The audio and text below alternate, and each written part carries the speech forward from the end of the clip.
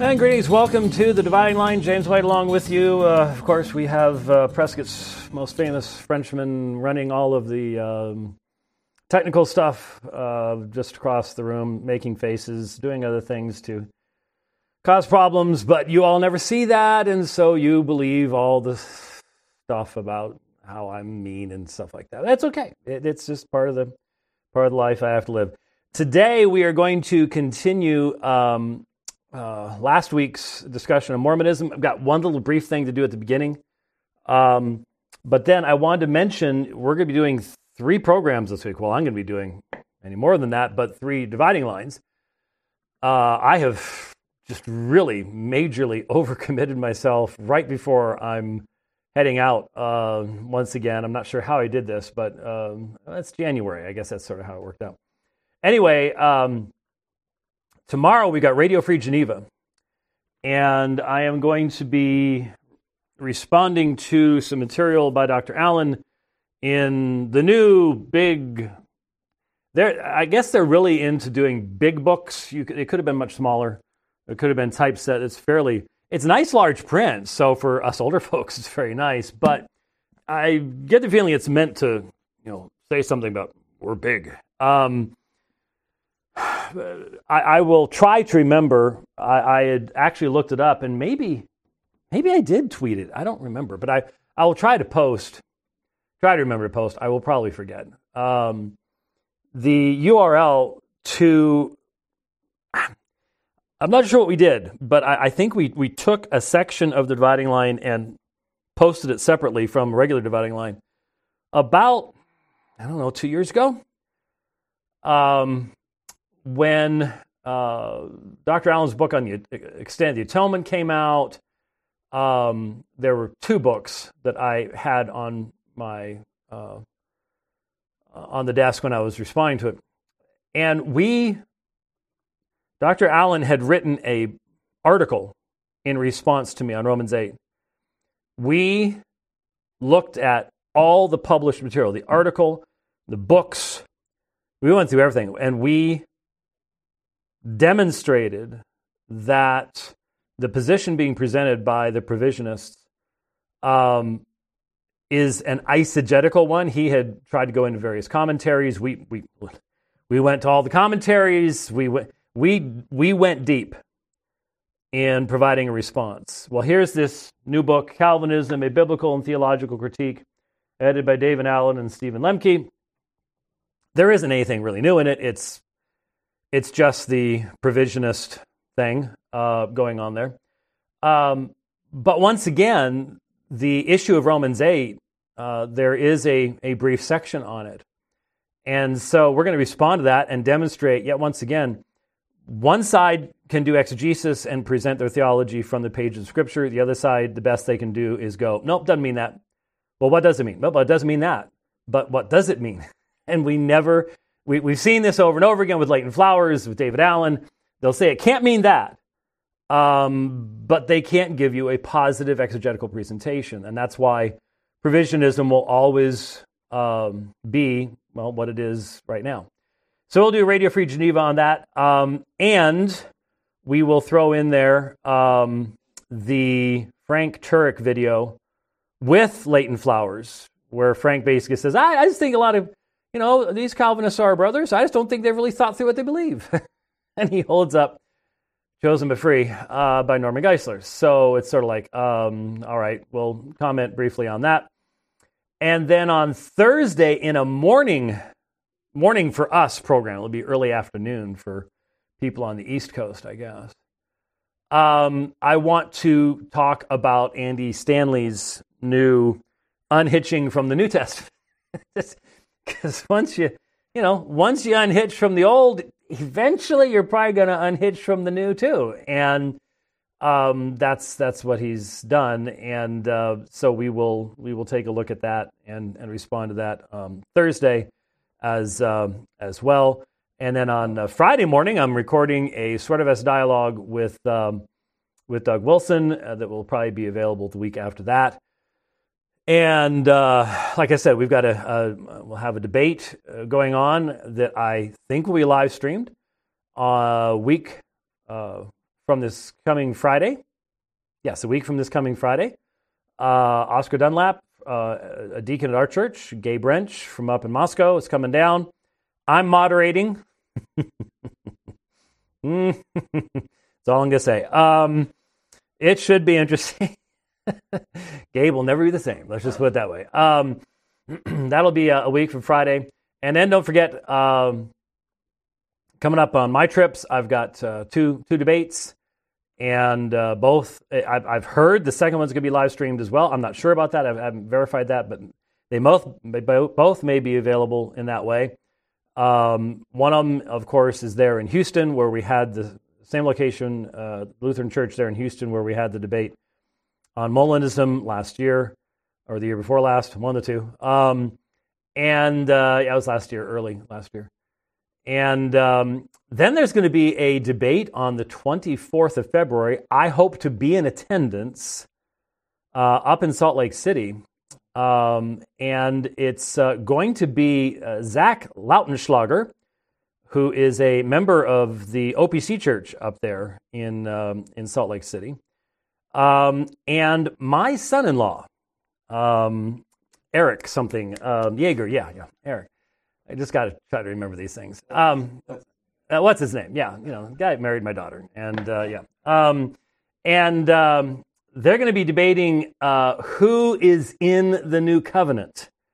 So it's not specifically on baptism, but it is. But it's on a more basic issue related to that subject. And that will be on the 24th in Salt Lake City. I don't know whether I'll be able to get there or not, for the simple reason that I will be hot-footing it across the United States from Tennessee with my fifth wheel, and hence, what will determine whether I can be in Salt Lake City or not? The weather. If there is a big old blizzard, snowstorm blowing through, it would not be wise to turn north.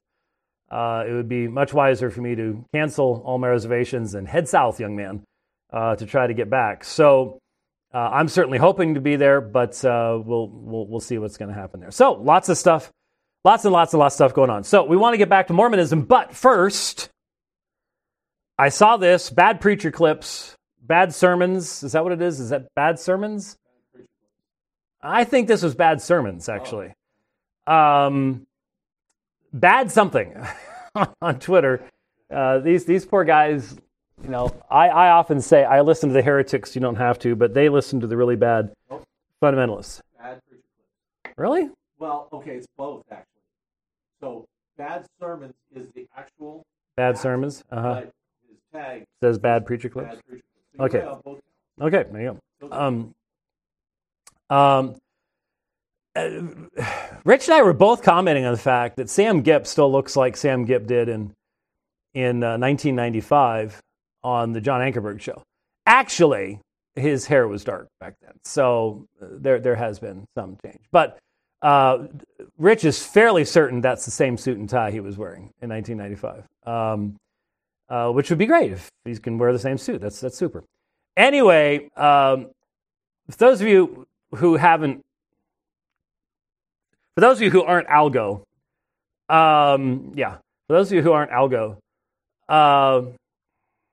Sam Gipp is a King James onlyist.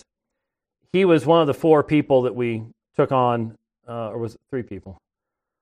Yeah, maybe only three people that we took on the John Ankerberg show in 1995, which I think is available on YouTube, I think. Yeah, anyway. And he's the one that sent me the coloring book and crayons, and he had done a fairly well-made little series promoting King James onlyism, I don't know, about 5-6 years ago, and I responded to each episode and demonstrated why their arguments, as normal, are completely vacuous and circular and incoherent and all those types of things. It's a familiar church here. You've seen this background before. The guy that I think the Korean guy who just goes crazy nuts. There's a video. It's the camera's farther over to this side, but that's where he was doing the Gail Ripplinger wackadoodle stuff and came running up to the camera and went, blah, blah, blah, and it's just really weird. So this is a well-known haven of King James only wackoism. So this clip was posted, and I wanted to play it just so we can get a sense of just how weird King James onlyism can become, how the cultic type of King James onlyism. And here you have a good example of it. So let's listen to old Sam Gipp here, and then respond to what he has to say. And here's what I say, guys.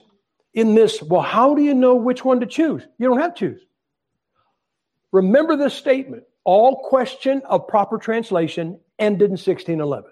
Amen. In other words, if there's 6 ways it can be translated, 25 ways it can be translated, it doesn't matter. All question proper translation ended in 1611. Yeah. So I was talking to Daniel last night about this, and I was teaching in a Bible conference probably about 25 years ago, and this pastor, who was a good man, Bible believer, but he would use the Greek. And he came up to me after I got done teaching, and I don't call him any names, and he said, and this was his description. He said, when the King James translators came to any word, guys, any word, doesn't matter, interfere or anything else. He said, when they came to a word and they had a crisis, they had maybe 6, 7 ways it could be translated. Their crisis was, which one do we put down? And he said, when they put a word down, when they made that decision, they ended that crisis. I said, well. He said, when I go back to the Greek, I reopen that crisis, don't I? Well, I'd never heard described that way. I said, yeah. And I'm telling you, I never seen a man get more solemn in my life. He said, I will never do it again. Wow. Pretty good. I will never do it again. I will never do it again, he said. Now, what I want you to understand, what he just said was that every single issue of translation, every single choice of translation was dealt with, and the answers given to us in 1611 with the publication of the King James Version of the Bible. This is your standard second inspiration perspective.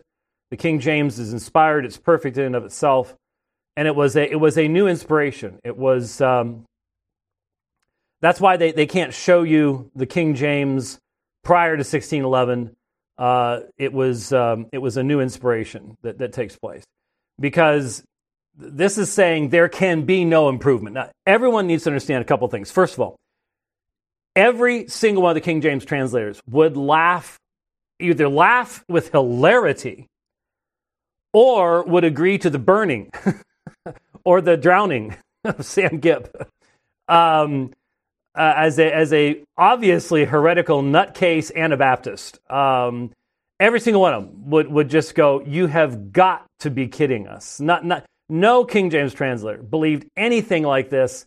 They never expressed anything near it, and in fact, they expressed the exact opposite of it. It is very plain from their own writings that they recognized that, well, the very fact that they provided marginal translations demonstrates that this whole thing, well, there's no reason to read the Greek. You just got to look at what the King James did. The King James translators go, we put the alternate readings in the margin, you moron. What are you talking about? It is astonishingly absurd to believe this kind of stuff. It is ahistorical, irrational, and yet these guys are still running around. We're coming up on 30 years since, it's 28 years ago was when we did the John Ankerberg show, and just demonstrated over and over and over and over and over again how utterly incoherent this whole movement is. But they're still out there peddling their wares and selling their books and doing stuff like that. The idea that, well, there's 6 different ways to translate this Greek word, and there's no reason to even bother learning that language any longer because we have the 1611. That, of course, was the exact argument in regards to the Vulgate. That was the exact argument in regards to the Greek Septuagint. that these men would never accept those arguments, but then they turn around and make them again. King James onlyism is utterly ahistorical. It because of the fact that it uses one set of standards for the King James and another set of standards for everything else, they don't have to worry about whether their assertions make mincemeat out of history or mean that there were all sorts of other versions of the Bible that we should still be using today that we don't. Because you could make much better arguments for them. You could make a much better argument for the Vulgate than you can for the King James. 1,100 stinking years. That's a long time to be the standard, right? King James, not nearly that long. They're so disconnected from history.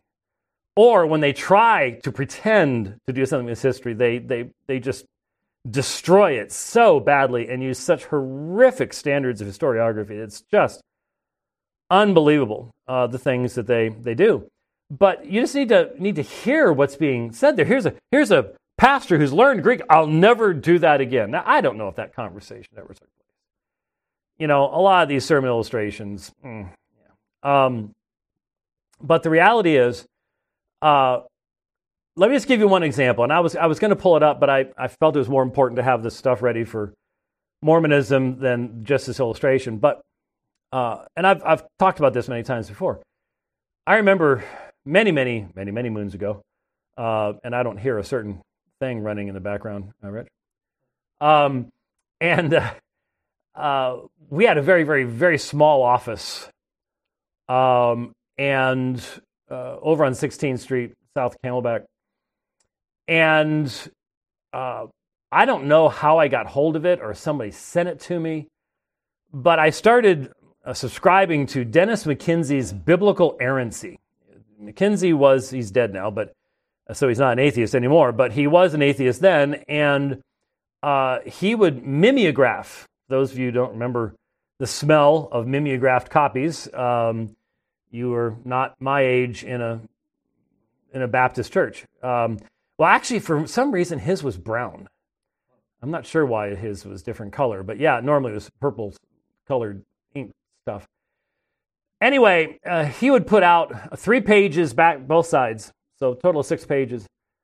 Each month, he would put out a newsletter with errors in the Bible, Biblical Errancy. And I remember one of the key examples that I used in refuting him. And we had him on the program. We actually got him on the Dividing Line in an atheism series we did, again, sometime in the mid to late 1980s.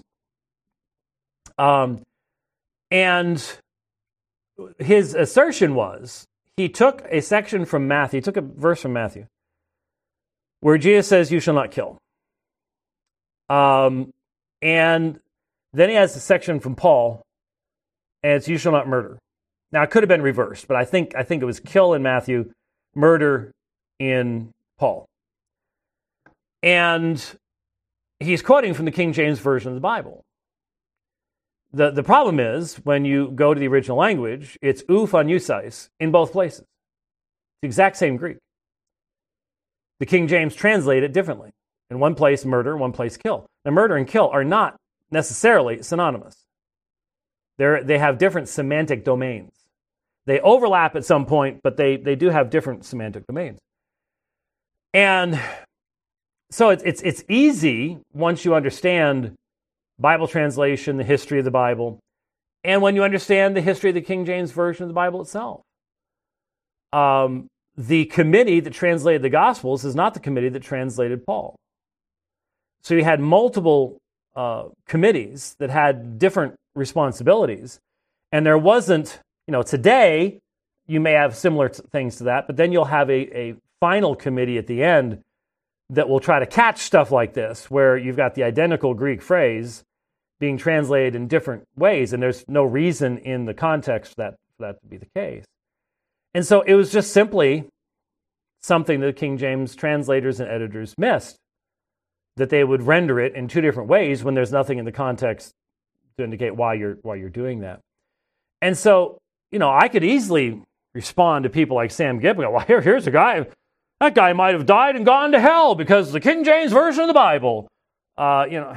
This kind of of stuff. Their books are filled with it. And Sam Gipp may send coloring books and crayons to other people as he likes to do, but I'm gonna tell you, it's his position that is best written in crayon because it does not have any lasting staying power to it at all.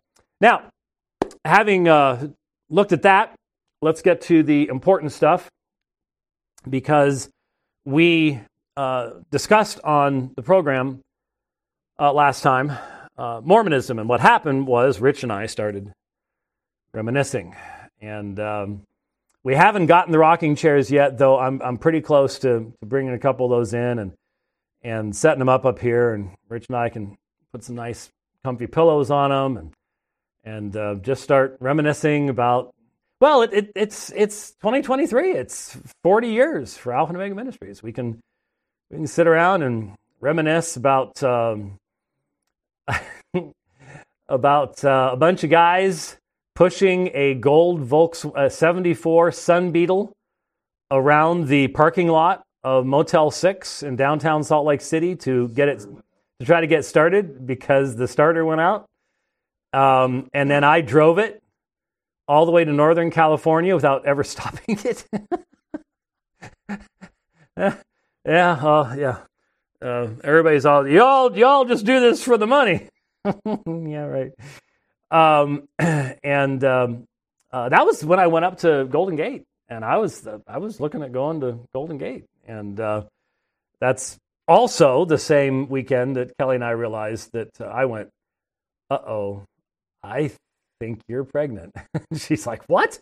And they had just, believe me, this is how long ago it was. They had just come out with pregnancy tests.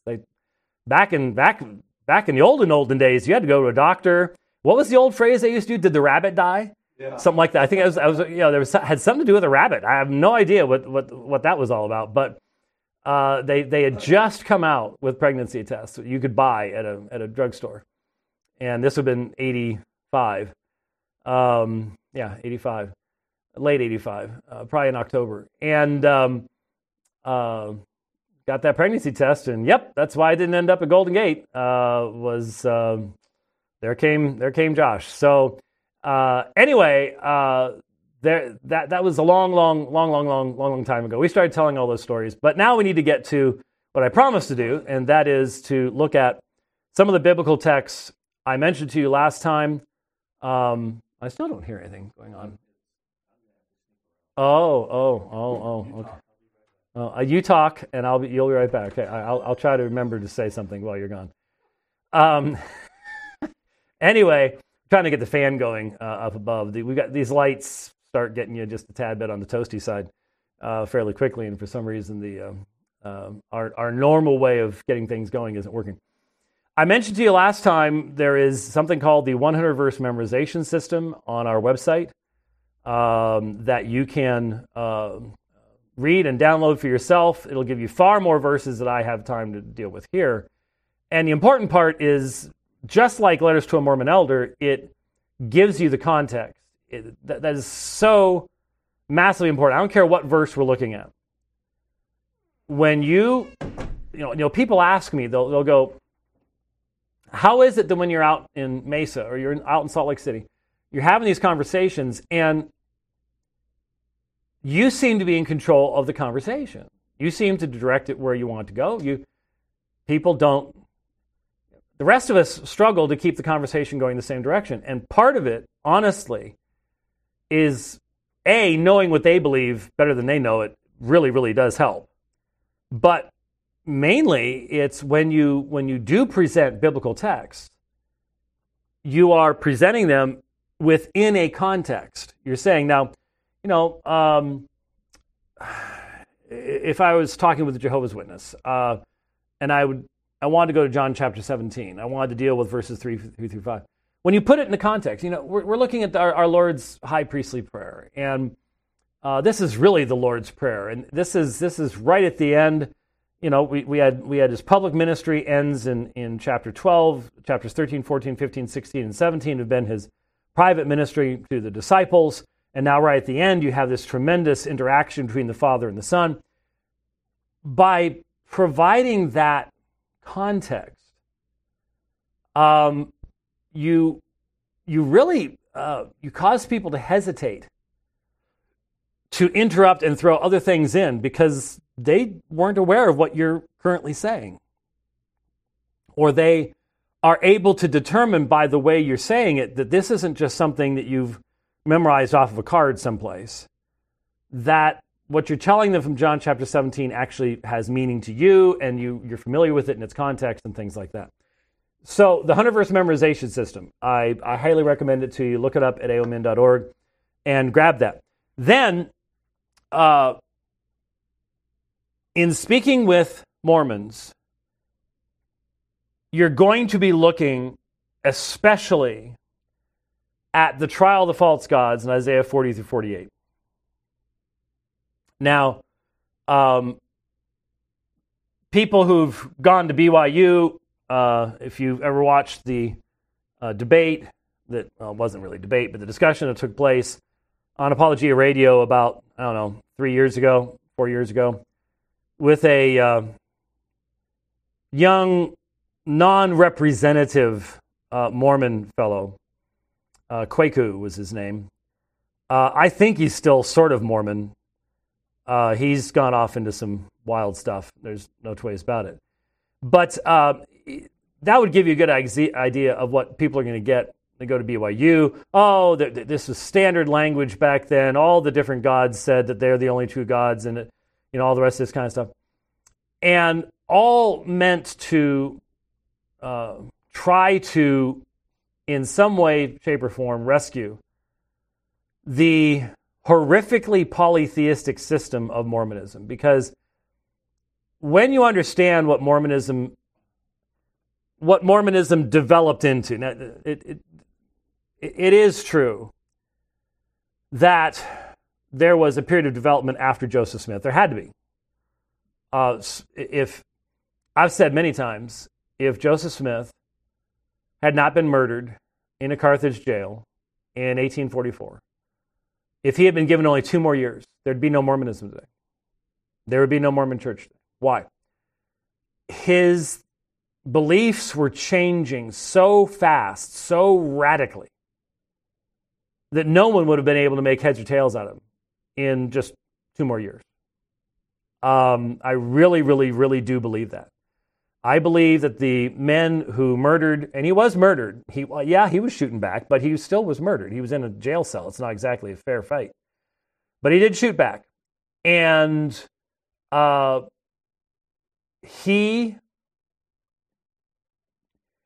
at that point in time, he had moved from an ignorant Trinitarian monotheism with shades of modalism, like many Christians today have, into a radical polytheism. And that's why you have such a difference between the Book of Mormon and the Doctrine and Covenants and the Pearl of Great Price. This is evolution taking place during Joseph Smith's own lifetime. And if that evolution had continued, there would be no Mormonism. So what Mormon apologists have to do today is they have to try to find some mechanism of defending Joseph Smith, or like some Mormons are just adopting a view of prophethood now that is so wildly wacky.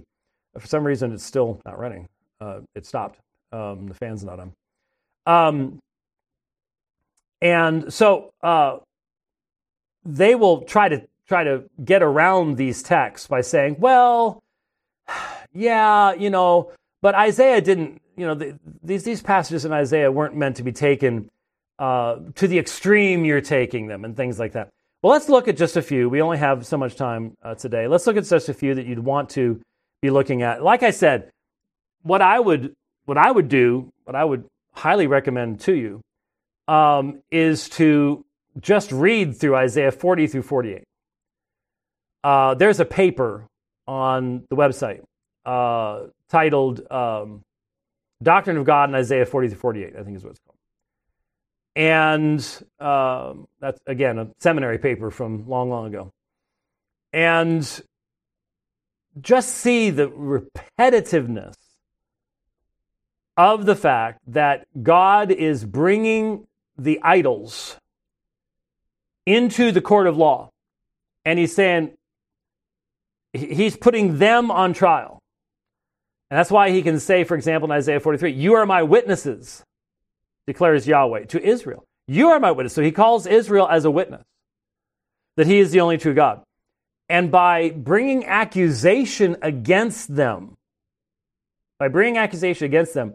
what's fascinating about this section is it reveals to us certain aspects of God's character and being through the negation of the false God. So one of the constant challenges is tell us what's going to happen in the future. Tell us what's going to happen in the future. The idols can't do that. They don't know the future because they are not the creator who made all things. Not only that, they can't speak either. So that's sort of a problem as well. But tell us what happened in the future. Tell us what happened in the past and why it happened. Do something. What you find in Isaiah 40-48, well, for example, Isaiah 40:21 happens to be on the screen right now. So, do you not know? Have you not heard? Has it not been declared to you from the beginning? Have you not understood from the foundations of the earth? And that's interesting. There you have an assertion that what the author is going to be talking about here is revealed in creation from the foundations of the earth. It is he who inhabits above the circle of the earth, and its inhabitants are like grasshoppers. It is he who stretches out the heavens like a curtain and spreads them out like a tent to inhabit. It is he who reduces rulers to nothing, who makes the judges of the earth utterly formless. Scarcely have they been planted, scarcely have they been sown, scarcely has their stem taken root in the earth, but he merely blows on them and they wither, and the storm carries them away like stubble. To whom then will you liken me, that I would be his equal, says the Holy One? Lift up your eyes on high and see who has created these stars, the one who leads forth their hosts by number, calls them all by name. Because of the greatness of his vigor and of the strength of his power, not one of them is missing. And so then you have these assertions being made about God's grandeur, and then it's applied. Why do you say, O Jacob, and assert, O Israel, my way is hidden from Yahweh, and the justice due me passes by my God? Do you not know? Have you not heard? The everlasting God, Yahweh, the creator of the ends of the earth, does not become weary or tired. His understanding is unsearchable. So there is application, direct application being made. And that is Israel saying, well, we're not going to be punished for our sins, but do you not know that the everlasting God, Yahweh, the creator of the ends of the earth, does not become weary or tired? Now, the Mormon commitment to the King James is not nearly as strong as it once was.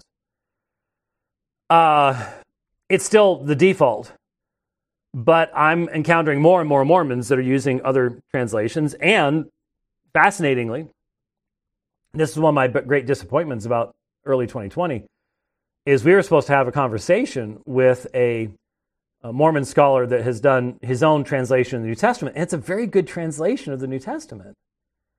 But he's not using the same textual basis as the King James. That raises all sorts of fascinating questions. It really, really does. And I'd still like to have that conversation someday. But I'm reading from the Legacy Standard Bible here. And so if you're following along in the NIV, NASB, New King James, whatever, I kept saying Yahweh, and you're seeing Lord, but the O and the R are in capital forms. They're smaller font, but capital forms. The Mormons do tend to use the Old English phrase Jehovah of these places. My recollection, remember this, quad, my recollection is that in the Bible dictionary, let me see, on page, boy, this would be interesting if I actually remember this, 666.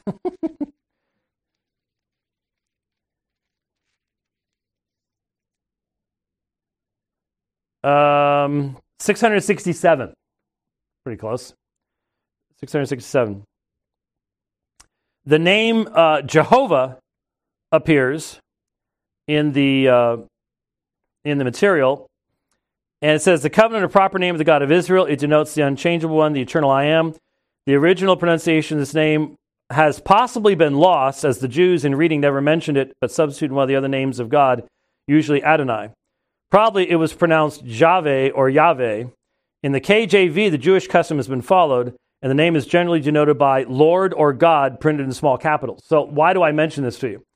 Well, then it goes on to say, Jehovah is the premortal Jesus Christ who came to earth, being born of Mary. Well, the identification of Jehovah and Jesus is a later development in Mormon theology. But the reason I mention that is it is important to be able to recognize when the name Yahweh or Jehovah is being used. So you need to know that L-O-R-D, or if it's in G-O-D in all capital, that's normally Lord God, Yahweh Elohim. And their own Bible will substantiate your explanation of that. So if someone's going, well, I'm not sure that's really what's there, you can take them. Just remember page 666 and go one page over. That's why I remembered it. Was that's how it was. Which would also work if it was on page 617 if you know about the textual variant, Romans 13:18. But we won't get into that right now. So anyway, just it's always helpful to use their material. If they're standing there with a quad, and you can turn to page 667 and show them the name Jehovah and how that's found, and hence be able to show them in texts like Deuteronomy 4:35 that Jehovah, he is Elohim. There is no God besides him. In Mormon theology, as it developed later, this wasn't Joseph Smith's view, but it is officially defined by the church, I think was that 1901? Was the first presidency statement, was 1911? I think it was 1901, but I'm not sure. I need to look that up again. There was a statement by the first presidency, 1901, I think, where they specifically laid out what I just read to you there, and that is Jehovah is the premortal Jesus. Joseph Smith hadn't done that. Joseph Smith had not made that distinction, but it's a distinction that develops in Mormonism at a later point. And you will run into a lot of Mormons that don't even know that. That's why being able to open their own Bible and show that to them might be of assistance. Point being, as I have been reading here, it says, the everlasting God, Yahweh, the creator of the ends of the earth. King James is going to say, the everlasting God, the Lord, the creator of the ends of the earth, because they don't translate the Tetragrammaton. They just follow the Jewish custom and, in essence, hide the divine name. So it's important to recognize that, because in Mormonism, especially if you're talking to a temple Mormon, if they've been through the temple, they have watched as in the presentations, if in Salt Lake City, which is of course closed right now because the place almost fell over during the earthquake a number of years ago, actors would act this out, and all the rest of the temples it's done on video. Elohim and Jehovah are separate and distinct physical individuals. Elohim's the Father, Jehovah is the Son. Elohim sends Jehovah and Michael down to organize the earth. So you see three beings, see three physical personages, and one sends the other two down. That's a major, major problem in Isaiah. And why is that a major problem in Isaiah? Well, some reason. Oh, okay, there it is. Well, let me show you a few. Of course, this is the one that's the best known. Most people, when witnessing to Mormons, this is one of the first verses they'll memorize. This is great to memorize because it was one of the verses that I went through with the Jehovah's Witnesses last week when they came by my house. Isaiah 43:10. It's one all Jehovah's Witnesses know. And what's interesting is, since I started with the Mormons, I had the end of the verse more memorized than the beginning of the verse. You are my witnesses, declares Yahweh. So again, remember, this is the court of law. And my servant whom I have chosen, that you may know and believe me and understand that I am he. Before me there is no God formed, there will be none after me. And so, what you have, let's make sure this will be helpful for all the people you're dealing with. So, For the Mormons, here's your section. Before me, there is no God formed, and there will be none after me. Even I am Yahweh. And I've got my font a little bit too large. There is no Savior besides me. But, so there is who is being identified. It says, declares Yahweh. So Yahweh says, before me there is no God formed, there will be none after me. So there's numerous problems that causes for LDS theology because Yahweh is Jesus and he had a God before him. Then again, even if it was Elohim, which is the term for God, as the Father, he had a God before him too. Because he was a man that lived on another planet. And his God was once a man, his God was once a man on back into eternity. So there's real problems there. So whoever is speaking is saying, before me there was no God formed. There will be none after me. This is absolute monotheism.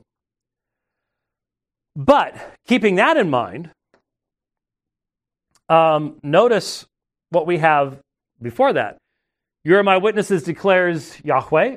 And again, here is those who are not familiar with it. Yod He Waw He. Ne'um Yahweh. Thus says Yahweh. You are my witnesses. And my servant whom I have chosen. We won't get into that today. So that you may know and believe me and understand that I am he. Okay, here is the section of Isaiah 43:10 that is extremely important for Jehovah's Witnesses, because this is the verse they get their name from. You are my witnesses, declares Jehovah in their translation. So here's where Jehovah's Witnesses comes from, this very verse. So when I talked with the Jehovah's Witnesses last week, and I asked, where does your name come from? They very quickly said Isaiah 43:10. So they knew.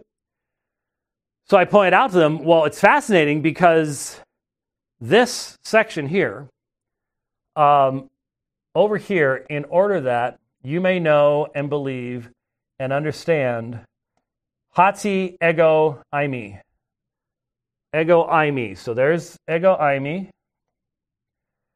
And that is anahu in Hebrew.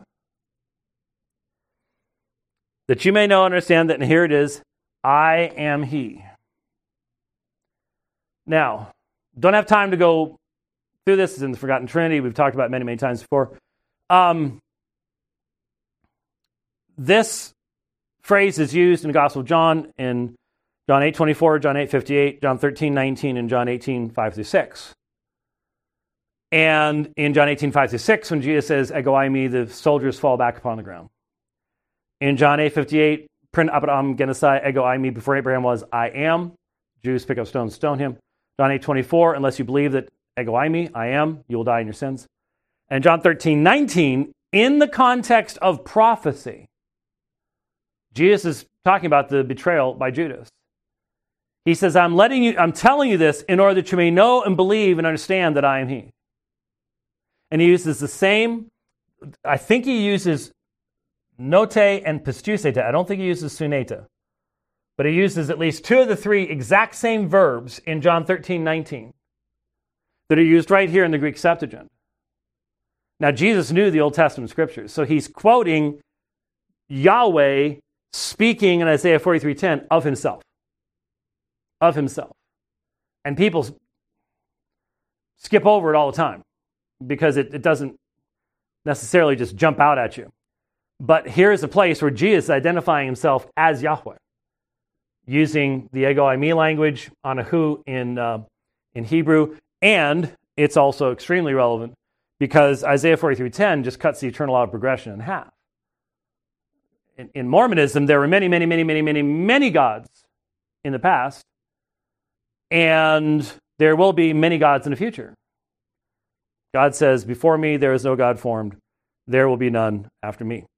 Isaiah 43:10, very, very important text, and one that it would be very, very, very wise for you to memorize, because I think you see what we just did. So, now, we've skipped over a lot to get to Isaiah 43 because there's 41 to 42. You have the material where some of the most astonishing sarcasm in all Scripture is found. I don't have time to go over it today, but I would just highly recommend that you read it. Where it's the picture. I mean, it is the. Rich said I could do this. Oh, it is so much easier to sit here than it is to sit on that thing. To get up on that thing is just so tough. And for some reason, I'm just letting everybody know, one of the cuboid bones in my left foot just went wacky on me. So if I all of a sudden just sort of fall over, it's just because something, you get old and stuff just goes places it's not supposed to go. I just got up and walked over there, and it's like, okay, watch this. So anyway, I'll get back over there, but it's just going to look like, well, look how old he's getting. He's going to die soon. Anyways, no. What are you doing that for? No, I don't like that angle. Stop that. I'm going to keep going to this camera over here. He can do whatever he wants over there. It doesn't really matter much. So in Isaiah, no, I'm still in charge here. So look at that. There we go. That's much better. Anyway, you can zoom in if you want. I don't care. But in Isaiah 41 and 42, you have this tremendous example of the man who cuts down a tree, and then he gets all fuzzy, and He doesn't like you that close. I thought these cameras were supposed to be all super advanced and stuff like that. So anyway, cuts down a tree, and with half of it, he builds a fire to cook his food. The other half of it, he fashions into an idol, and then bows down and worships the idol as if it had provided him with his food. It is incredible sarcasm. It's really what gives rise to the awesome section in the Epistle to Diognetus, mocking idolatry in the Roman Empire many, many, many years later. But it's just a universally excellent sarcasm of idolatry and the foolishness of idolatry. So there's a lot of material in there. There's some I am sayings in there. Catch all of that. You go into Isaiah 43. All these things, these texts are rich with these. But then there is one that got me kicked out of the visitors center in the temple in Mesa, which I'm sure no longer exists. They are redoing everything, have redone everything over there. And I'm just going to scroll to it if you don't mind, because it's easier than putting the reference in. Isaiah chapter 44, verse 24. Thus says Yahweh, your Redeemer, and the one who formed you from the womb. I, Yahweh, am the maker of all things, stretching out the heavens by myself and spreading out the earth all alone. Okay, you see that? I, Yahweh, am the maker of all things. So there's an absolute claim of creation. Stretching out the heavens by myself and spreading out the earth all alone. Now here's why this is particularly weighty for Mormons. I said earlier, especially if you're talking to a temple Mormon, that is someone who's gone through the endowment ceremony and has watched, because in the old temples, they're much bigger than the ones you have today. In the old temples, you would have the garden room and the creation room, and you would go from room to room, and they've painted the walls, and then you'd have actors who would act these things out. They realized it'd be a whole lot smoother, faster, easier, more consistent. Eventually what they did is now they project on the walls, and what you watch is a video. You don't have actors anymore. So you don't have to go from place to place to place. It speeds everything up, makes things. They've really streamlined the endowment ceremony in comparison to what it was like back in the late 1800s. And a lot of Mormons back then didn't like when they started playing with it. But anyway, so they have seen right in front of them, portrayed, Elohim, who is God the Father, sending Jehovah down in company with Michael to organize the earth. So go back to Isaiah 44:24. Stretching out, this is Yahweh speaking, stretching out the heavens by myself and spreading out the earth all alone. Was Yahweh alone? Was Jehovah alone? According to the presentation made in the LDS temple? No. He was not alone. He was sent by a superior deity, and he was not sent alone. Michael was with him. So why does Yahweh say this? Now, again, your Mormon friend has, in all likelihood, has never been confronted with this kind of information. Sadly, the normal answer to something like this, I went through this one, and I'm sure I had also quoted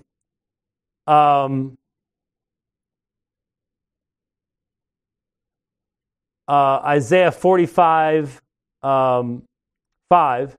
I am Yahweh, and there is no other. Besides me, there is no God. I will gird you, though you have not known me, that they may know from the rising and the setting of the sun, there is no one besides me. I am Yahweh, and there is no other. So I went through Isaiah 43:10, 44:24, 45, 5 through 6, and some others, standing in the now long lost Arby's parking lot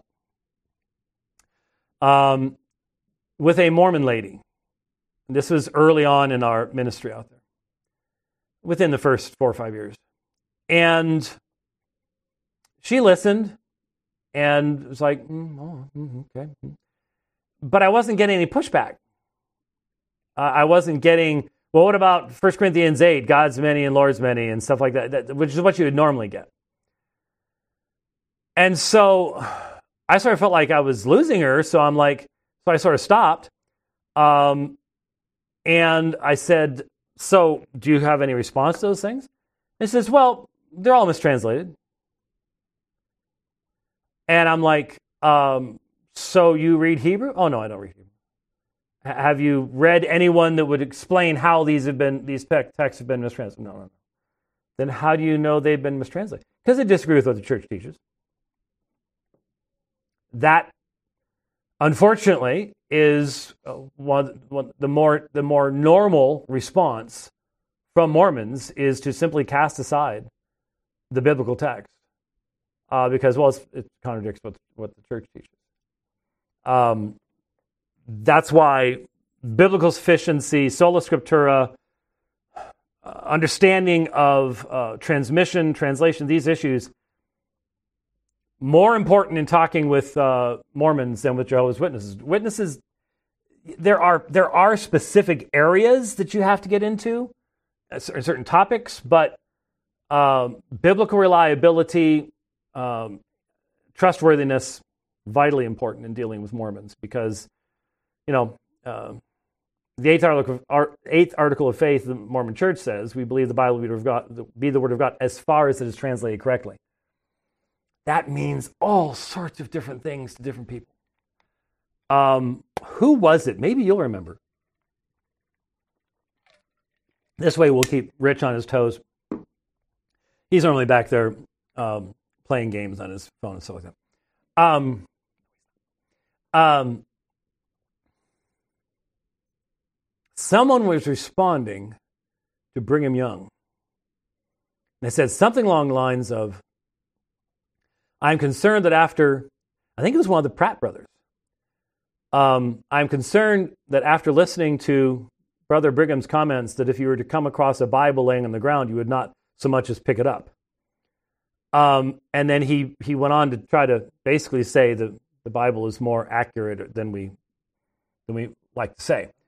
Yeah, it was a fascinating quote, and I'm sure someone in the Twitch channel will post the Journal of Discourses article, volume and page number very, very quickly, won't you guys? Yeah, right. Would actually be cool to have that quote. But it is sadly the fact that there is a general distrust of the transmission of the text of the Bible amongst Mormons. Not because most of them have ever done any work on the subject, but because it's just part of the culture. And that's also, whenever you are going to introduce other books of Scripture, you're going to have to attack the perspicuity and reliability of the Bible to make room for that. And that's what has taken place. So here you have, besides me there is no God. I am Yahweh, there is no other. These are clear, blatant statements. Now, since I still want to get to another one, there is one other text, and I think this one is particularly useful in light of the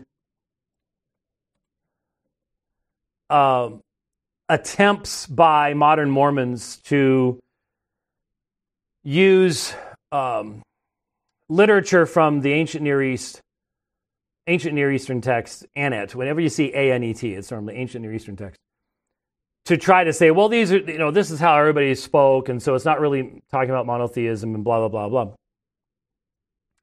I remember when I first ran into this, it just absolutely blew me away.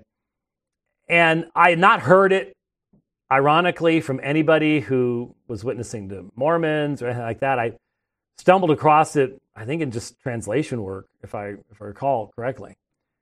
But in Jeremiah chapter 10, so remember, in Jeremiah, you have the prophet, and it's in that period of transition where, Jeremiah was warning, submit to Babylon, submit to the 70 years, or worse things going to happen. And this all took place 586, 587. And so then there's the people struggling under foreign occupation and control. And so Jeremiah is warning against these gods and against idolatry. So notice, let's back up here again. Okay.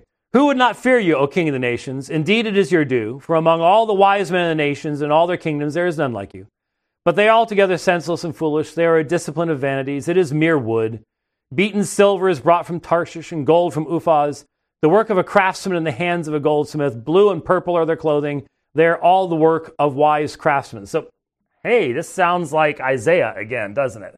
It does. If you read in Isaiah 41, 42, that sarcasm, here's Jeremiah doing the exact same thing. Then Jeremiah 10:10 says, but Yahweh is the true God.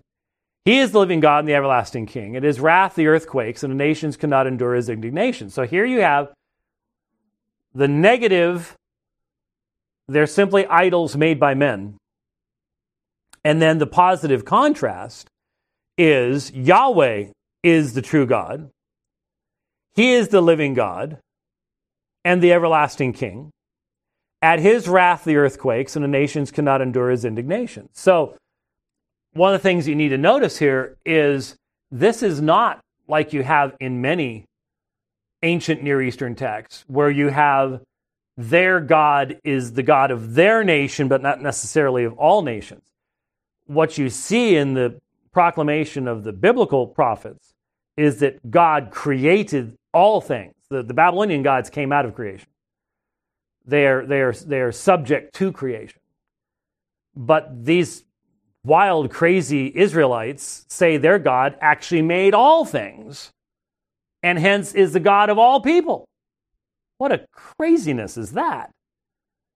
And so he's the living God, the everlasting King. He's going to judge. The nations cannot endure his indignation. Then verse 11. Notice the LSB has this in poetic form. Then beginning of verse 11, it goes back to standard paragraph form for prose. And then it goes back to poetry in verse 12. Thus you shall say to them, the gods that did not make the heavens and the earth will perish from the earth and from under the heavens. It is he, verse 12, who made the earth by his power, who established the world by his wisdom, by his understanding, he has stretched out the heavens. So, sounds very much like Isaiah. Very, very much like Isaiah. Except for verse 11. And that's because though this looks just like Hebrew, because we're using the same font, verse 11 isn't in Hebrew. Verse 11 is in Aramaic. So when it says, thus you shall say to them, the gods that did not make the heavens and the earth will perish from the earth and from under the heavens. That is God, through his prophet, giving to his people in the language of their oppressors, Aramaic, the very words that they are to say to those inviting them to the worship of false gods. So you have the positive. He established the world by his own wisdom, by his understanding. He has stretched out the heavens. He's the only true God. He is the king of all the earth. But then what you are to say to the idolaters is, the gods that did not make the heavens and the earth will perish from the earth and from under the heavens. Why is this important? Because Mormonism denies Curatio ex nihilo. In fact, Mormonism says that God, the gods, whichever God you're talking about, do not have the ability to create. Matter is eternal in Mormon theology. And God has become God by obedience to gospel rules and principles. I mentioned to you the presentation I did up in Alaska on the subject of Mormonism. And at the beginning of that presentation, at least I hope that presentation that is out there has this. We should have looked it up to double check this. I should have looked it up to double check this. At the beginning, I go through a preparatory manual published by the LDS Church for their own people, preparatory to being sealed for time and eternity in the temple, eternal marriage ceremony. And in that discussion right at the beginning of that manual, you have it very plainly laid out, the LDS doctrine of God, and that God became God by obedience to gospel ordinances and principles, which means gospel ordinances and principles, matter, priesthood, all these things pre-existed God, the God of this planet, because there are an unlimited number of gods. And God himself is not eternal. And so the gods that did not make the heavens and the earth will perish from the earth and from under the heavens. The Mormon God did not make the heavens and the earth. He organized them, didn't create them. He didn't bring them into existence. And yet the constant drumbeat of the prophets is to contrast the false gods of the people with the true God in this very fashion. It's a constant drumbeat. And so, no matter how hard Mormonism tries, let me say something that some of you may have not heard me say before. Oh, you were over there, huh? Who cares? I'm going to say something that maybe you've not heard me say before, and it might catch your attention. Islam is considerably closer to biblical Christianity than Mormonism ever could be. That normally gets everyone's attention. The Mormon next door, the guy with the Bibles and, flies the American flag and is, has a nice family and takes care of his yard. And what are you talking about? Well, it's simple. The most basic definitional element of a religious belief is whether it's monotheistic or not. Christianity is monotheistic, despite what the Muslims might think. And Islam is monotheistic. It's Unitarian monotheistic. We're Trinitarian monotheistic, but we only believe there's only one God who created all things and who has eternally been God. And we share that with the Muslims. The Mormons deny that fundamentally, foundationally. Elohim organized this planet, but the material of this planet pre-existed and was not brought into existence by Elohim because Elohim himself had to live on a planet to become a god. As did the God before him, and the God before him, and the God before him, back into eternity. Now, of course, that doesn't work. If you have an increasing number of gods today, go backwards in eternity, eventually you got to get to the first God. And Mormonism has never come up with an answer for this. They can't, because it's irrational. Polytheism is an irrational system. So here, I think Jeremiah 10:11, of all the texts of Scripture, is so directly aimed right at Mormonism. And it's just fascinating to me that God gave his people these words in the language of the people, inviting them to idolatry. Thus you shall say to them, we're going to hand you just read it to them, okay? The gods that did not make the heavens and the earth will perish from the earth and from under the heavens. And that's a message that we need to be bringing to the Mormon people. Now, I promised you last time that, there are, if you go to, there it is. If you go to, I'm going to go ahead and leave that there. The LDS Scriptures.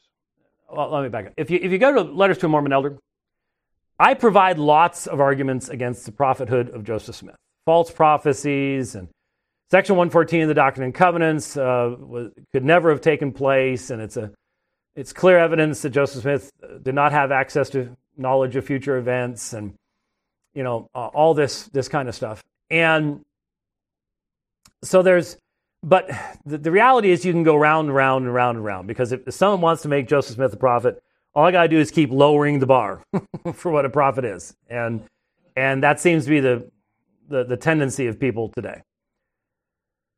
But I think, and archaeology in the Book of Mormon, man, that's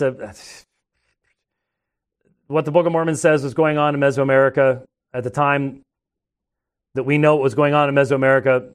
No connection whatsoever. If you're really interested in stuff like this, go track down. I assume we have it, because I know we still have the tape. I assume we have it on Sermon Audio.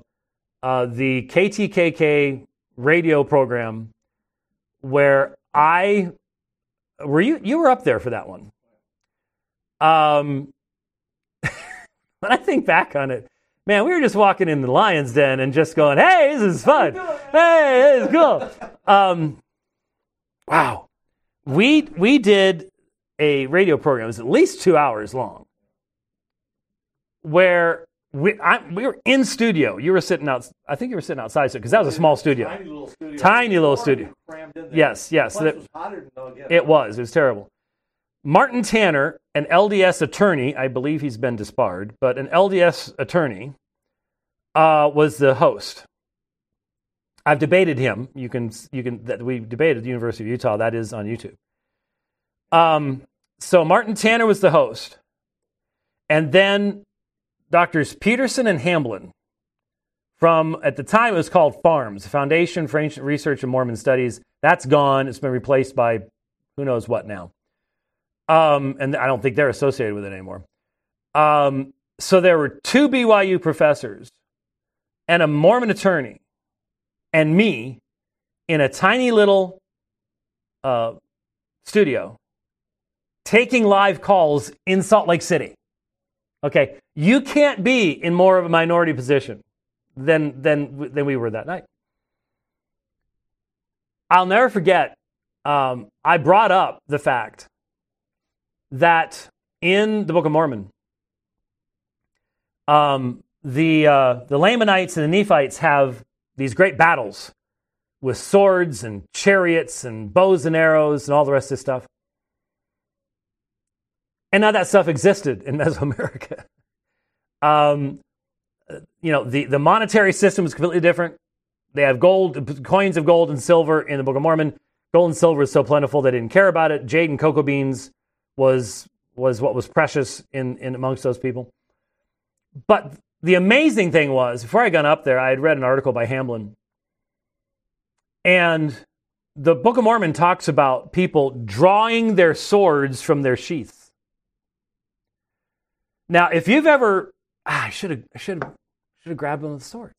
I've got my Maximus sword in the other room. I should have grabbed it. I wasn't even thinking about doing this, so that's why. But in the other studio behind me, I've got those two swords. One is unsheathed; it's the Claymore, and then I've got the Maximus sword from movie Gladiator from 2 years ago now. Yikes. Anyway, and if you have a sword in a sheath, okay, you have to be able to pull it out, which means that has to be a smooth sword, has to be smooth sheath. And Dr. Hamblin, I think it was him, it could have been Pierce, it was one of the two of them that I was talking to. They had actually, in light of the fact that we don't have any swords in this time period in Mesoamerica, had suggested that what was being referred to was a war club with sharp shards of obsidian rock embedded in the war club, because we have found those. So if you think of a wooden club that someone has pressed sharp shards of rock into, I wouldn't want to get hit by it. But that's not a sword. And you can't put it in a sheath. And if you try to draw it out of something, it's going to catch on everything. And the Book of Mormon even talks about the sun glinting off the blades. I mean, this is clearly Joseph Smith thinking about the Romans and all that kind of stuff. But that didn't exist in Mesoamerica during the time period where the Book of Mormon says that it did. So you can go back and you can listen. You can listen to these intelligent men literally trying to defend the idea that pulling a sword from the sheath and scalping somebody. Try scalping somebody with a war club. Oh! That's blunt force trauma. That's not even close. But you go listen. They'll try to defend it. So yeah, there's all sorts of stuff like that. And I'm actually starting to run into Mormons, shockingly, who go, oh yeah, that's the Book of Mormon didn't happen historically. It's all meant to be a parable. Joseph Smith didn't believe that. And if you're one of those Mormons who think that, go to the documentary history of the church and look up Zelph, the White Lamanite. Just look, Zelph that's a pretty easy word. That's a pretty easy name to remember. Look it up for yourself and you'll see. Joseph Smith did not believe what he was saying was simply a parable. He was presenting this as actual history. But having said all of that, all right, I told you about this little tract. What? MormonR.org actually talks about Zelph the Lamanite. What's that? MormonR. What's that? .org. Mormonism research? Actually, I put in Zelph, and it pops up here as an ad they're putting out. Zelph the Lamanite. Who's Zelph? There you go. Yeah, I'm not making this stuff up. Zelph, it's on Wikipedia. Yep. Wikipedia has a Wikipedia page for Zelph. Little did Joseph Smith know. Look up Zelph the White Lamanite, folks. Just trust me. Look, if you're listening to this and you're going to be meeting with the rest of your family for dinner tonight, just think how fascinating your conversation could be tonight when you introduce everyone in your family to Zelph the White Lamanite. Let me just read the introduction to Men is Not God. In 1835, Michael H. Chandler, man, I wish I had my glasses, and Michael H. Chandler arrived in Kirtland, Ohio. In his horse-drawn wagon, he carried 4 Egyptian mummies. Along with the mummies were included displays of the papyri rolls found on the mummies themselves. Joseph Smith, the Mormon prophet, was fascinated by Chandler's exhibits, so much so that his fledgling church purchased the entire display from Chandler for a large sum of money, $2,400. Now, let me tell you something, kids. $2,400 doesn't sound like much today because we have so debased our currency. But in 1835, $2,400 was a king's ransom. That, when you could buy a suit, for $2, $2,400 was money. Joseph Smith said, quote, "Soon after this, some of the saints at Kirtland purchased the mummies and papyrus, and with W.W. Phelps and Oliver Cowdery as scribes, I commenced the translation of some of the characters or hieroglyphics, and much to our joy found that one of the rolls contained the writings of Abraham, another the writings of Joseph of Egypt, etc." That's from the Documentary History of Church, Volume 2, page 236. It should be remembered that at this time the study of Egyptian was, on a scholarly level, in its infancy. Smith was claimed to be able to translate what was, for all practical purposes, an unknown language. Of course, he had claimed the same ability in translating the Book of Mormon, which was said to have been written in Reformed Egyptian. That Smith was indeed claiming to translate in the normal sense of the term can be seen from his own words. Quote, "The remainder of this month I was continuously engaged in translating an alphabet to the Book of Abraham and arranging a grammar of the Egyptian language as practiced by the ancients." Documentary of the Church, Volume 2, page 238. Over the next 9 years, Smith continued to work on his translation of the Book of Abraham. The work was included in the Pearl of Great Price when it was accepted as Scripture in 1880. Okay? Now, the Book of Abraham is weird even to Mormons. Okay? The Pearl of Great Price is weird even to Mormons in general. Once again, remember, this is called a quad because it's King James Version of the Bible, Book of Mormon, Dr. Covenants, Pearl of Great Price. This is the triple, which is just the Book of Mormon, Dr. Covenants, Pearl of Great Price. So Pearl of Great Price is at the end, toward the back. And if they've put an index in there, then it's not going to be all the way toward the back. But you'll find the Book of Moses in there. And then you find the Book of Abraham on page 28. Starts on page 28 of the current edition of things. If you would like, you can go, find my cursor here, here it is, churchofjesuschrist.org/study/scriptures/PGP, if you want to go all the way. Find the Pearl of Great Price.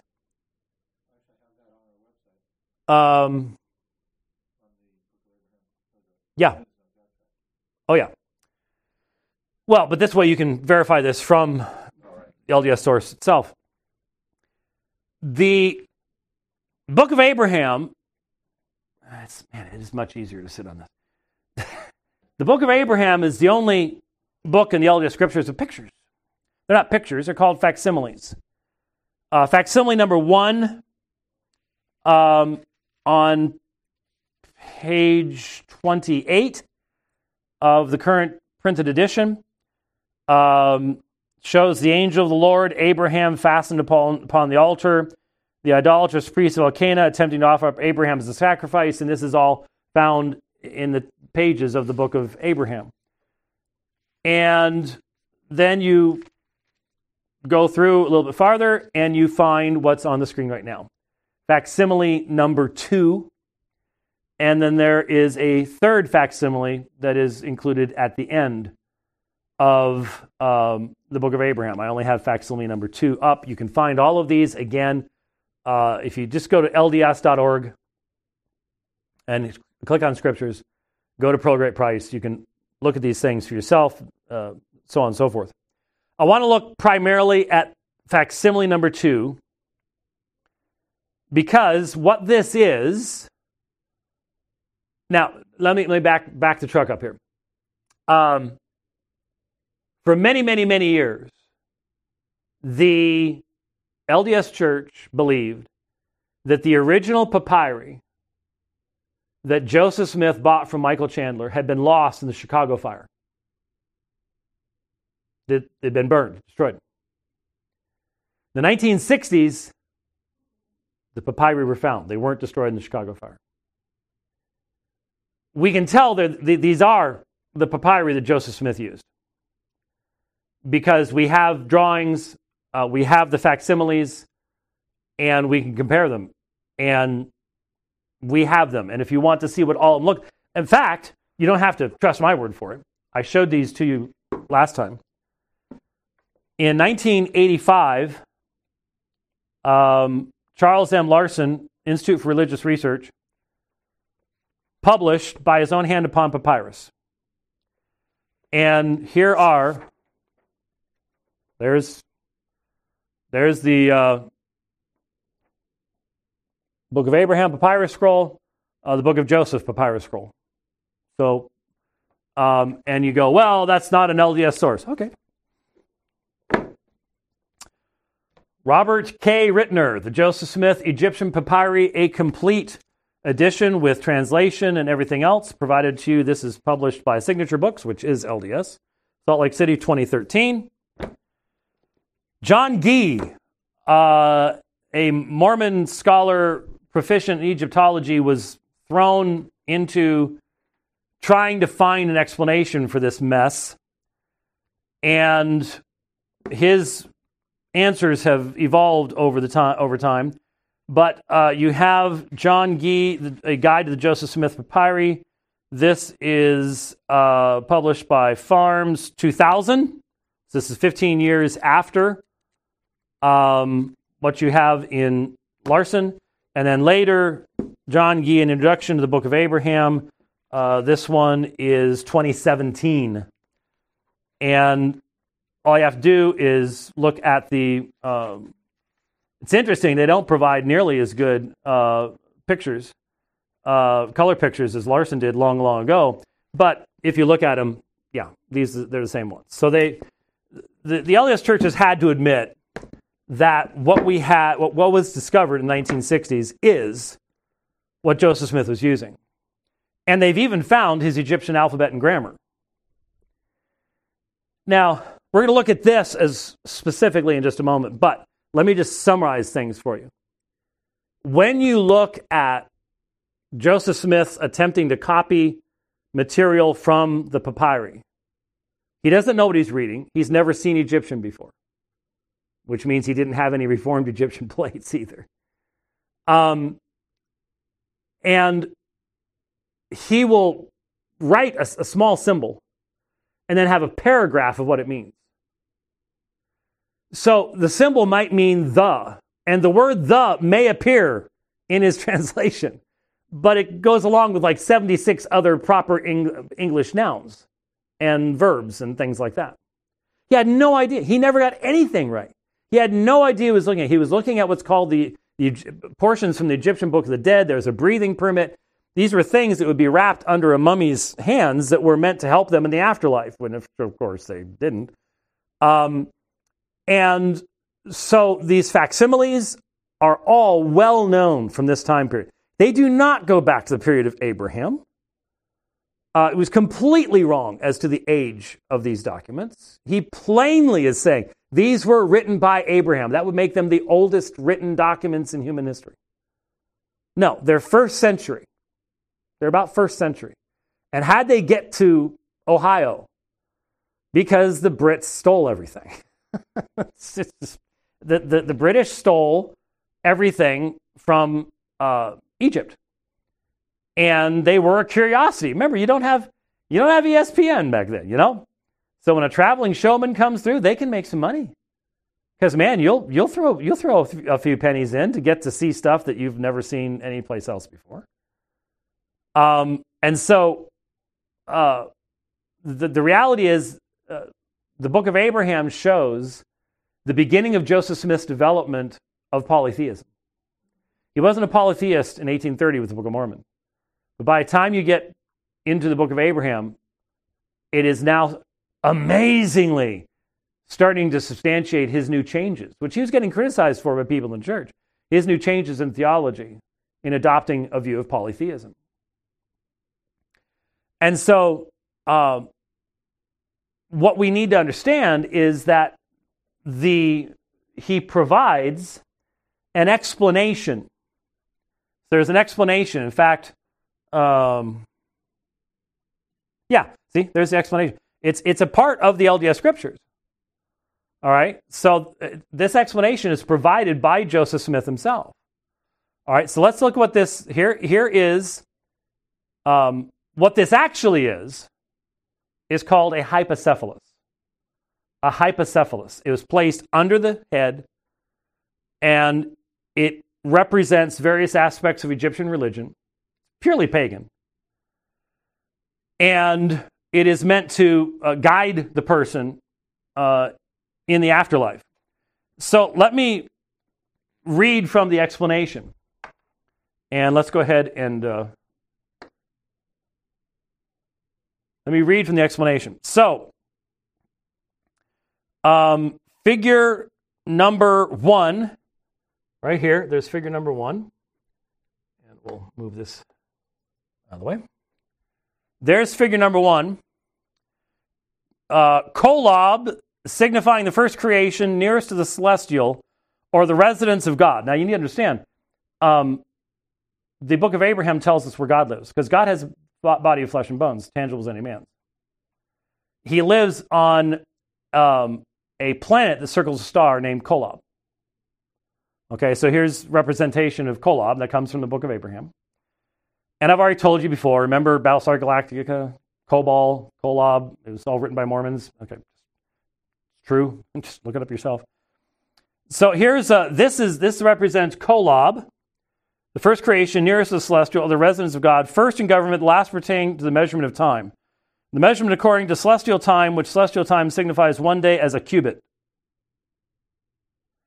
1 day in Kolob is equal to 1,000 years according to the measurements of this earth, which is called by the Egyptians Jahoeh. Yeah. Figure number 2, that's right here.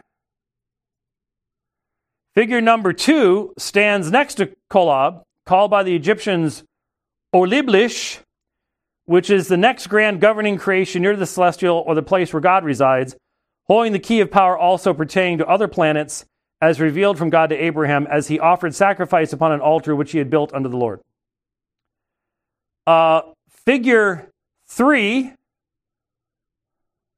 a well-known figure in Egyptian mythology, by the way. Figure number 3 is made to represent God sitting upon his throne, clothed with power and authority, with a crown of eternal light upon his head, representing also the grand keywords of the holy priesthood, as revealed to Adam in the Garden of Eden, and also to Seth, Noah, Melchizedek, Abraham, and to all whom the priesthood was revealed. Now, you can go into Gi, you can go, and I provide some of these in Min is Not God. I provide what Mormon Egyptologists say some of these are about. But we want to focus on this section right here.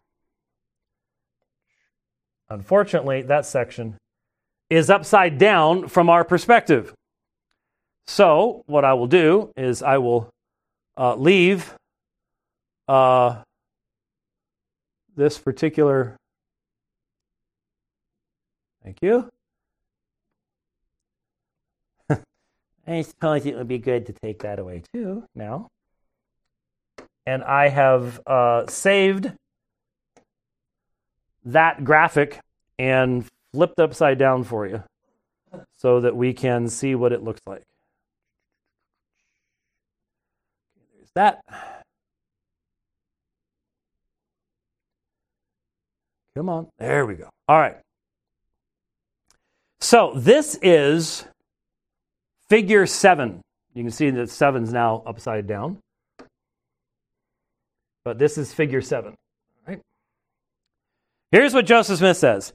Represents God sitting upon his throne, revealing through the heavens the grand keywords of the priesthood, as also the sign of the Holy Ghost unto Abraham in the form of a dove. So here is the Holy Ghost in the form of a dove.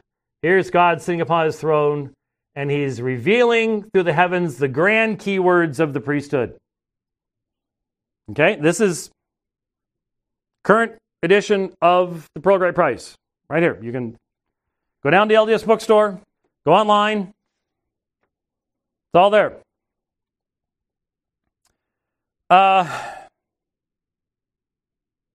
Now, we've already mentioned what the hypocephalus is. Many of these hypocephali have been found all around Egypt. One of the many pagan gods pictured in this hypocephalus is shown above as it appears in a current edition of the LDS Scriptures. Egyptologists tell us that this, change colors This is the god Min. M-I-N. Min. And Min is an ithyphallic god. Yes, he has an erection. I'm just showing you the LDS scriptures. That is, he is a sexually aroused male deity. Oh man, that might mean that this has something to do with cisgenderism. Maybe that's why they'll get rid of it. Min is the god of the procreative forces of nature. Joseph Smith told us the Egyptian god Min was in point of fact the one true God, revealing to the heavens the grand keywords of priesthood. And what is Min doing? Joseph tells us he is revealing the grand keywords of priesthood with the sign of the Holy Ghost in the form of a dove before him. So that would be that right there. In reality, he is holding up the divine flail in one hand and is being approached by the figure Joseph Smith identified as the Holy Ghost in the form of a dove. In point of fact, Joseph's hypocephalus was damaged at the border so that only the head of the, quote, dove was visible. So Joseph had to restore the picture. Did he do so correctly? No, he did not. The figure, we provide the picture in the tract from a undamaged hypocephalus. This is from Leyden AMS 62.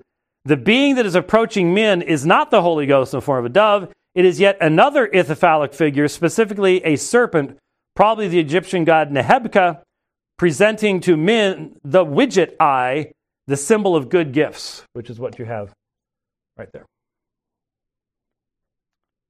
Okay? So Dr. Hugh Nibley, upon whom it fell initially to try to defend the Book of Abraham when the papyri first appeared, Hugh Nibley said, as the supreme sex symbol of gods and men, Min behaves with shocking promiscuity, which is hardly relieved by its ritual nature.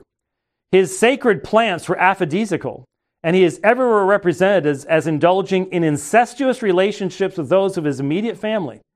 He had the most numerous and varied religious entourage of all the gods, consisting mostly of his huge harem. The hymns, or rather chanting, of his worshippers were accompanied with lewd dancing and carousing to the exciting stimulus of a band of sistrum-shaking damsels.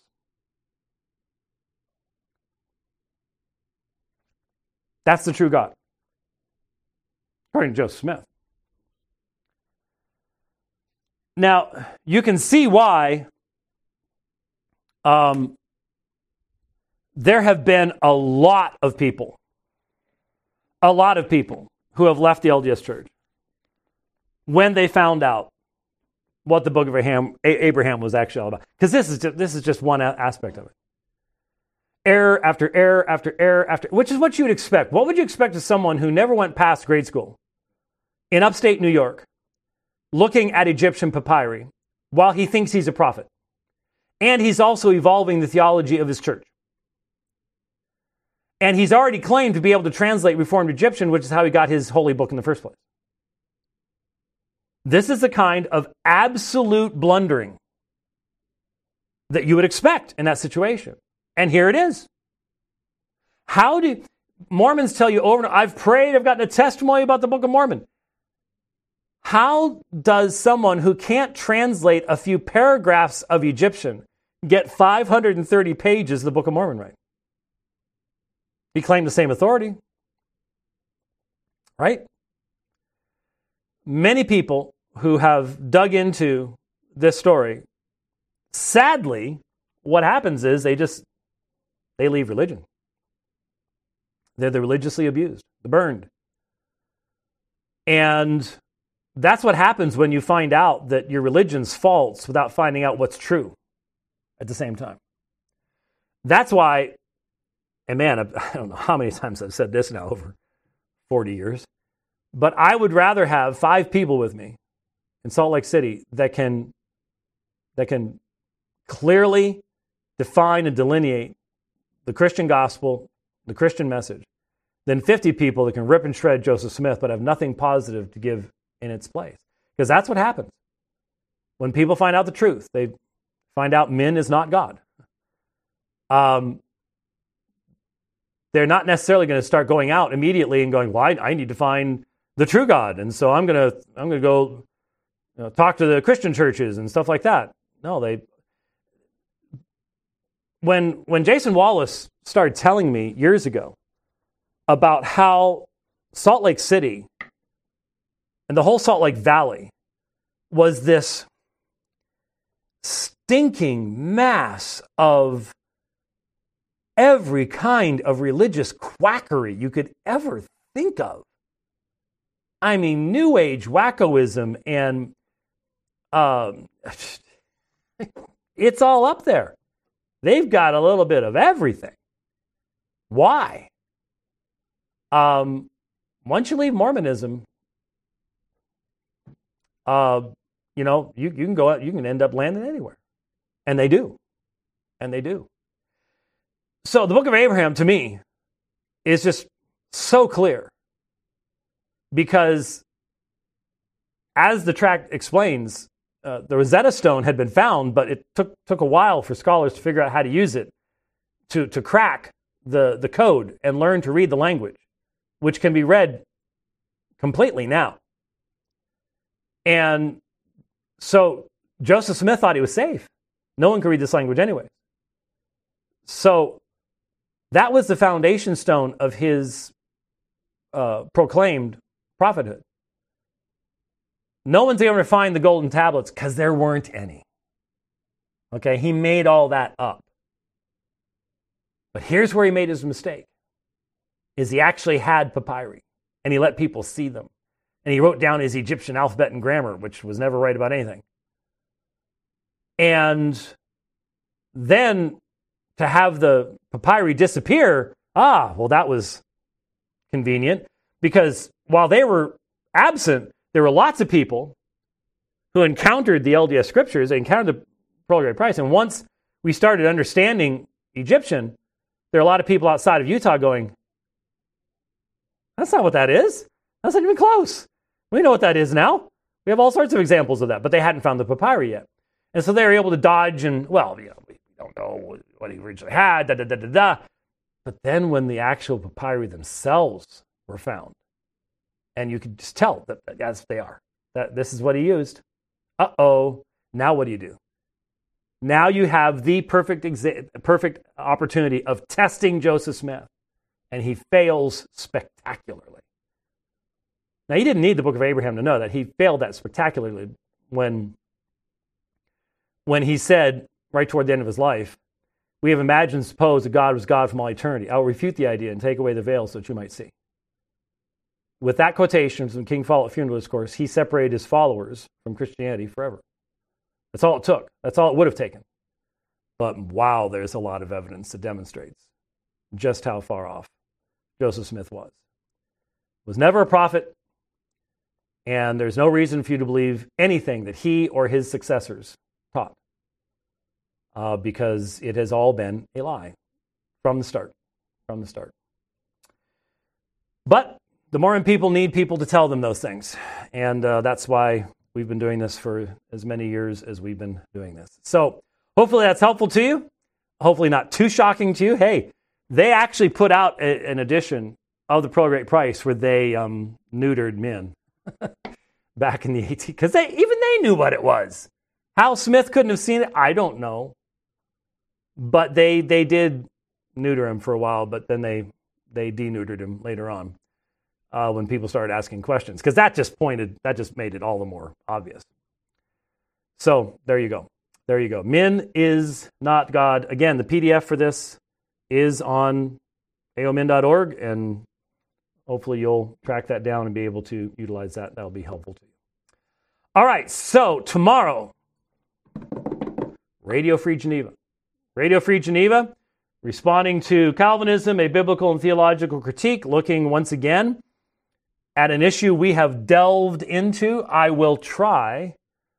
Here's what I'll try to do. I will try to include the link to that, because when I found it, I looked up David Allen and it pulled up.